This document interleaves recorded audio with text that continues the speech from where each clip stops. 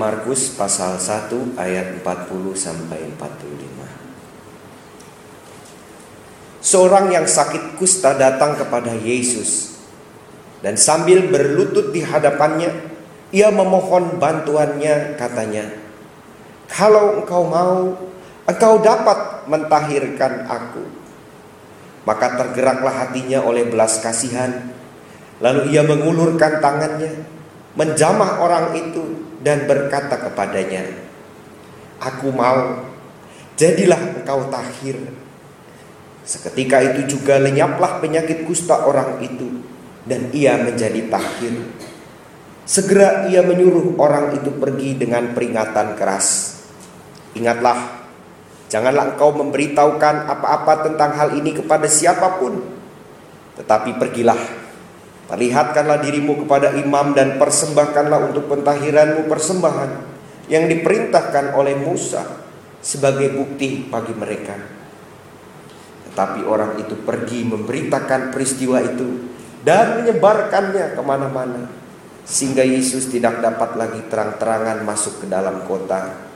Ia tinggal di luar, di tempat-tempat yang sepi. Namun orang terus juga datang kepadanya dari segala penjuru. Demikianlah Injil Yesus Kristus. Berbahagialah mereka yang mendengar firman Allah dan yang memeliharanya. Haleluya.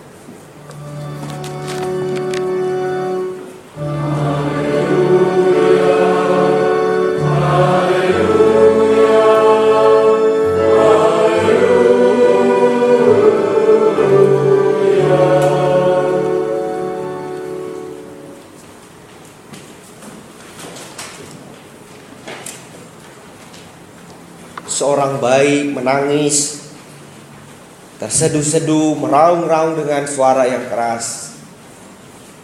Tapi bayi ini tidak lapar, sebab si pengasuh yang masih berusia belasan baru saja memberinya susu hangat menggunakan botol dengan dot. Dan bayi ini pun berbaring di ranjang yang empuk dengan kamar yang ber-AC. Tangisnya makin lama makin kencang terdengar. Dan si pengasuh yang waktu itu sedang menonton TV merasa tidak bersalah. Dia terus saja menonton TV, sebab dia bukan ibunya. Ibu bayi itu sudah berangkat pagi-pagi benar menuju bandara, demi urusan bisnis menyusul suaminya yang lebih dahulu sudah pergi kemarin malam. Si pengasuh akhirnya panas hati. Dia lalu beranjak meninggalkan tempat duduknya dan segera menuju bayi itu. Diangkatnya bayi itu, digendongnya. Tangisan bayi itu berhenti. Lalu diletakkan kembali bayi itu di ranjangnya pelan-pelan. Dan lalu dia menghidupkan mainan milik bayi itu, mainan lagu. Dan si pengasuh meninggalkan ruangan itu untuk kembali melanjutkan acara TV yang sedang disaksikannya dengan seru. Tidak berapa lama tangis dari bayi itu terdengar lagi. Dan kini suaranya makin lama makin keras dan seolah-olah tidak ingin berhenti. Bapak, Ibu, Saudara-saudari, setiap orang, sedari kecil manusia ternyata membutuhkan relasi dengan yang lain. Manusia tidak bisa hidup di dalam kesendirian dan kesunyian. Tanpa sentuhan, tanpa komunikasi, tanpa perhatian, tanpa kasih, manusia tidak akan pernah mengalami damai sejahtera. Ada seorang ahli bahkan yang mengatakan manusia lebih cepat mati jika tidak membangun relasi dengan orang lain ketimbang dia harus tidak makan atau tidak minum. Karena di dalam isolasi, di ruang tertutup, tanpa melihat dunia luar, ia menjadi depresi dan pada akhirnya berpengaruh terhadap organ-organ penyokong kehidupannya, organ-organ yang penting. Manusia membutuhkan relasi dengan yang lain. Mungkin di dalam hidup kita menjumpai anak yang bermasalah. Di dalam bergaul, dia memilih untuk menjadi anak yang nakal. Mungkin kita melihat ada masalah hubungan di antara pasangan suami istri. Pada saat komunikasi setiap hari yang terjadi melulu berakhir di dalam cekcok dan permusuhan. Mungkin kita juga telah membaca betapa mudahnya seorang kakak membunuh adik kandungnya dengan mencekiknya, dan ketika ditanya masih sempat tersenyum-senyum. Kita menghadapi komunitas di mana di dalamnya terdapat pribadi-pribadi yang sakit. Sakit karena sebenarnya mereka mengalami isolasi sejak lama. Ada pribadi-pribadi di dalam komunitas kehidupan kita yang kesepian, yang membutuhkan suasana di mana ada relasi yang sehat. Di dalamnya kesusahan dapat dibagi, kasih diberikan, berangkat dari hati yang memberi. Jika ini tidak terjadi, maka lingkungan tempat kita tinggal dipenuhi pribadi-pribadi yang sakit. Dan mereka butuh kesembuhan. Allah sesuai dengan rencana, sesuai dengan waktunya berkenan mengaruniakan kesembuhan bagi orang-orang yang mau rendah hati, taat, dan mau memohon pertolongannya. Selain Allah menyatakan kuasanya secara langsung untuk menyembuhkan, memulihkan manusia, Allah juga memakai sarana-sarana orang-orang yang dipercayakan olehnya menjadi alat penyataan kuasanya yang menyembuhkan. Dan melalui kesembuhan yang dikaruniakan Allah, setiap orang diajar untuk membangun, memelihara relasi yang sehat. Pertama dengan Allah, lalu dengan sesamanya. Kesembuhan karunia Allah adalah kesembuhan yang utuh dan menyeluruh sifatnya. Kita melihat kesembuhan Naaman, seorang pahlawan tentara kerajaan Aram. Dia mengalami sakit kusta. Dan kesembuhannya terjadi karena pertolongan Allah yang dinyatakan oleh Nabi Elisa. Tapi selain Nabi Elisa, ada juga peran dari seorang anak perempuan Israel yang bekerja di rumah Naaman. Peran dari istrinya yang mendapatkan berita itu dari anak perempuan ini, yang lalu menyampaikan kepada Naaman. Peran dari Raja Aram yang lalu dengan lega menuliskan surat diplomasi, "Oke, kamu berangkat, berobatlah ke Israel." Peran dari para pendamping perjalanan Naaman yang menyemangati Naaman. Begitu Naaman merasa panas hati melihat cara penyembuhan yang diberikan oleh Nabi Elisa, utusan Nabi Elisa. Ada orang-orang di sekitar Naaman yang memiliki belas kasih kepadanya. Kalau kita bertanya, mengapa orang yang saya kasih tidak mengalami kesembuhan? Mengapa saya tidak mengalami kesembuhan? Maka bertanyalah, apakah ada di dalam lingkungan kita relasi yang akrab, yang hangat, yang peduli? Sebab di dalam relasi yang akrab, hangat, peduli di dalam sebuah komunitas pasti berujung pada pemulihan hidup. Di dalam kepedulian yang berangkat dari kerendahan hati, pasti ada pemulihan hidup yang disediakan oleh Allah. Kalau Naaman bersikukuh dengan keangkuhannya, tinggi hati, saat Nabi Elisa memerintahkan dia untuk membenamkan diri di sungai Yordan, ia merasa lebih bangga dengan pemikiran, dengan sungai-sungai miliknya. Ia tetap tinggal pada sakitnya. Orang yang tinggi hati sulit menerima dan mengalami pembaruan. Tapi orang yang rendah hati saatnya akan menerima. Pada saatnya dia akan menerima apa yang mendatangkan damai sejahtera. Dan itu dialami oleh Naaman. Dia sembuh. Dan dia melihat kesembuhannya adalah karunia Allah. Hanya ada satu Allah, kata Naaman, dan itu di Israel. Orang yang mengalami sakit kusta pada zaman itu mengalami sakit secara sosial juga. Orang enggan untuk mendekati mereka. Harus ada jarak sebisa mungkin. Dan si kusta ini diatur oleh hukum sosial dan juga hukum agama, supaya mereka mengenakan pakaian khusus. Dan kalau mereka ada di dekat orang-orang sehat, mereka harus mengatakan najis, najis, sehingga orang-orang yang ada di dekat mereka mengetahui dan tidak ikut menjadi najis karena kehadiran mereka. Mungkin kalau zaman sekarang mungkin ya, seperti orang yang sakit AIDS, orang yang merokok ya, orang yang dianggap sakit secara sosial dijauhi, ada jarak. Naaman masih beruntung ada orang-orang yang peduli kepadanya. Tapi mungkin juga karena ia punya jabatan penting di dalam kerajaan Allah. Tapi ada seorang kusta yang datang kepada Yesus dan dia sepertinya tidak punya siapa-siapa lagi.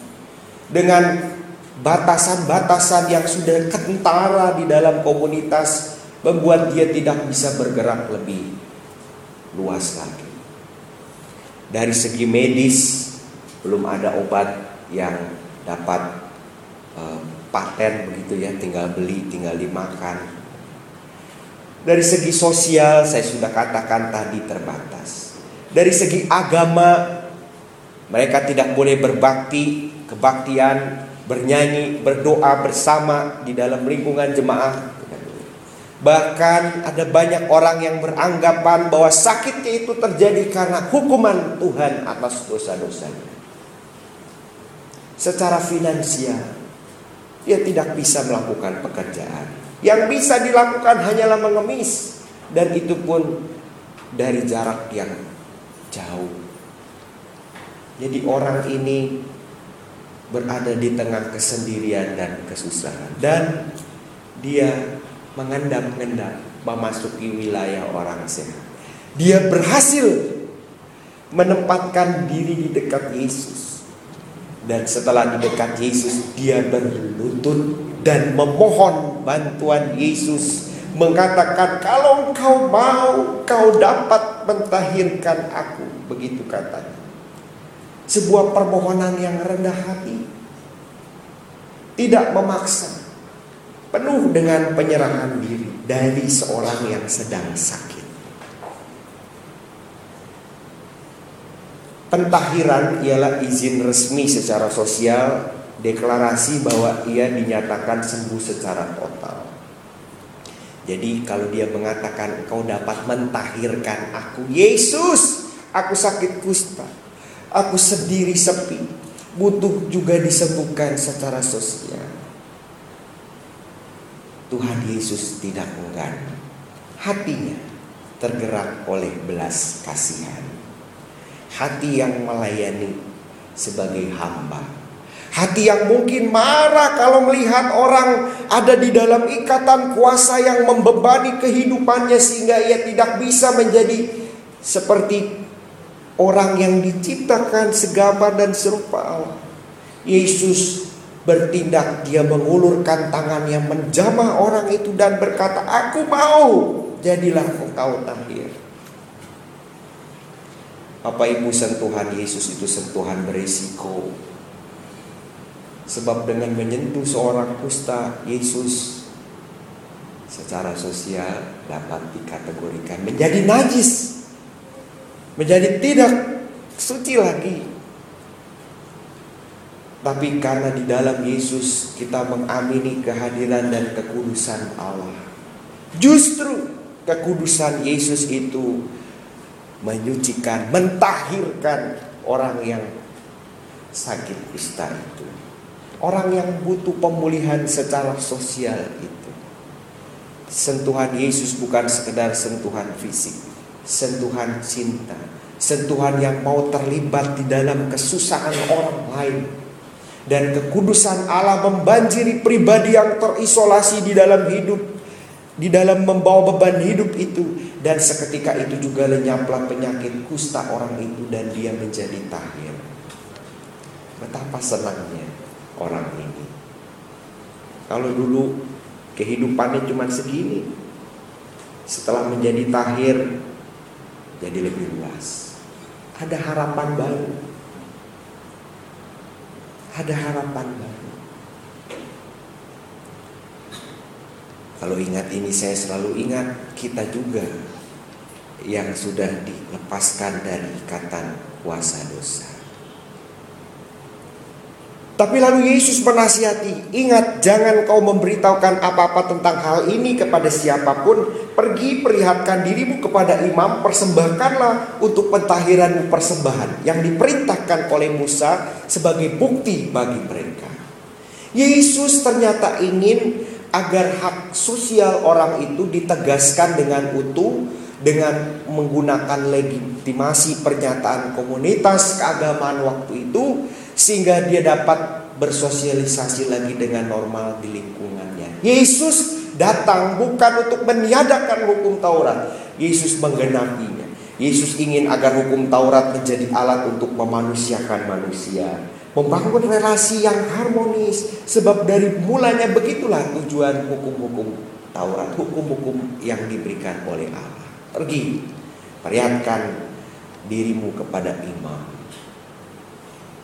Tapi rupanya orang yang disembuhkan ini melihat ruang lingkupnya kini tidak sesempit yang diharapkan Yesus. Ia malah memberitakan peristiwa itu, menyebarkannya kemana-mana. Ini sebenarnya respon yang wajar ya, karena dia sukacitanya tidak dapat dibendung lagi. Ingat ini, saya juga kadang malu kalau kita yang sudah begitu banyak mendapatkan berkat dan kasih sayang Tuhan, justru malah menyimpan untuk kesenangan diri sendiri. Dan akibat tindakan si orang yang sudah tahir ini, Yesus tidak dapat lagi terang-terangan masuk ke dalam kota. Ia memilih untuk tinggal di luar, di tempat-tempat yang sepi. Kenapa Yesus menyepi?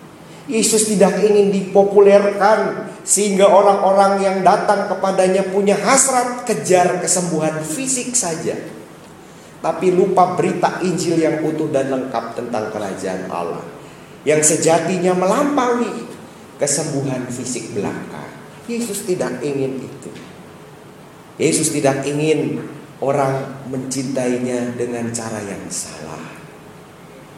Seperti seorang anak kecil makan roti isi coklat mesis, ambil saja coklatnya, lepas saja rotinya, gak enak, gak manis.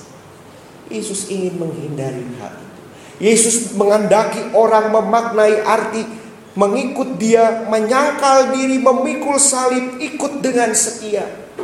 Oleh sebab itu dia memilih untuk tidak terang-terangan masuk ke kota.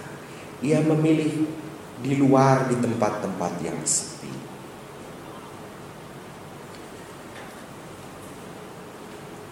Dan rupanya telah terjadi pertukaran tempat ya. Tadinya orang yang kusta dia menyepi, menyendiri. Setelah dijamah Yesus, sembuh, tahir, dia boleh bersosialisasi. Dan Yesus mengambil tempat si kusta itu. Tuhan kita tahu kesusahan kita.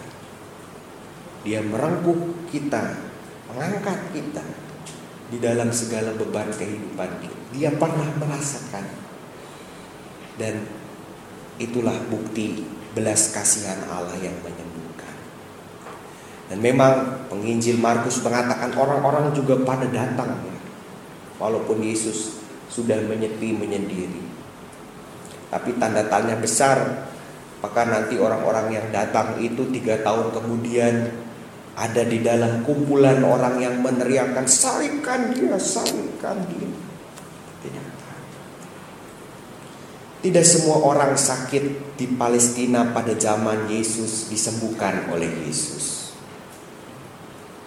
Tapi sungguh karena karya Kristus banyak orang, seperti misalnya Rasul Paulus, yang walaupun mengalami sakit, mengalami rupa-rupa penderitaan. Kalau Bapak Ibu mau ngecek penderitaan dan sakitnya Paulus itu ada di 2 Korintus 11 ayat 24 sampai 30. 2 Korintus 12 ayat 7 dan 8. Walaupun Paulus sakit, mengalami penyakit, tetapi jamahan dan sentuhan Kristus telah membuatnya mengalami pembaruan budi dan hati. Dan oleh sebab itu tadi di dalam pembacaan kita, mari kita memperoleh mahkota yang abadi, melebihi mahkota yang fana. Paulus telah berhasil melihat dan menjalani Injil Kristus dengan utuh. Dia mau menyangkal diri, memikul salib dan ikut Yesus, memberitakan Kristus dengan kerendahan hati dan ketekunan. Tidakkah ini juga adalah kesembuhan? Di tengah dunia di mana orang dipenuhi dosa tinggi hati, mementingkan diri, kebekuan relasi, yang dialami Paulus juga adalah kesembuhan dari Kristus.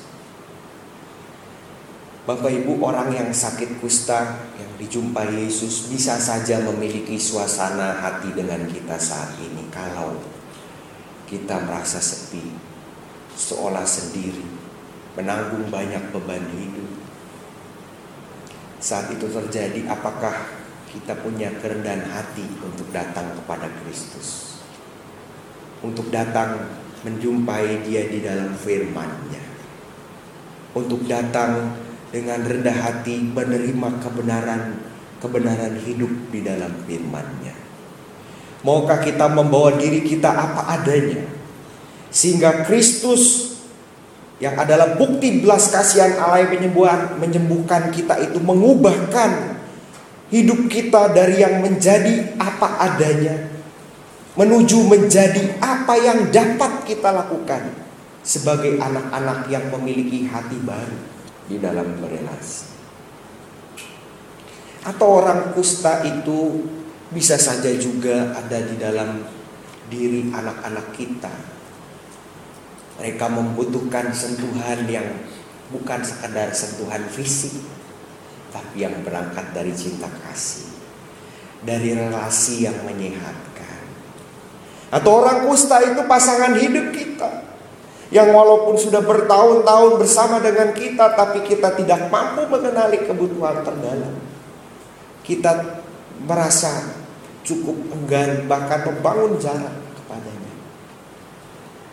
Atau orang kusta itu adalah saudara kita sendiri, sekandung, yang kepadanya kita punya apa yang kita bisa berikan saat dia membutuhkan. Adakah belas kasihan Allah yang membarui kehidupan itu dapat tersalurkan melalui tindakan nyata kita? Tuhan yang menolong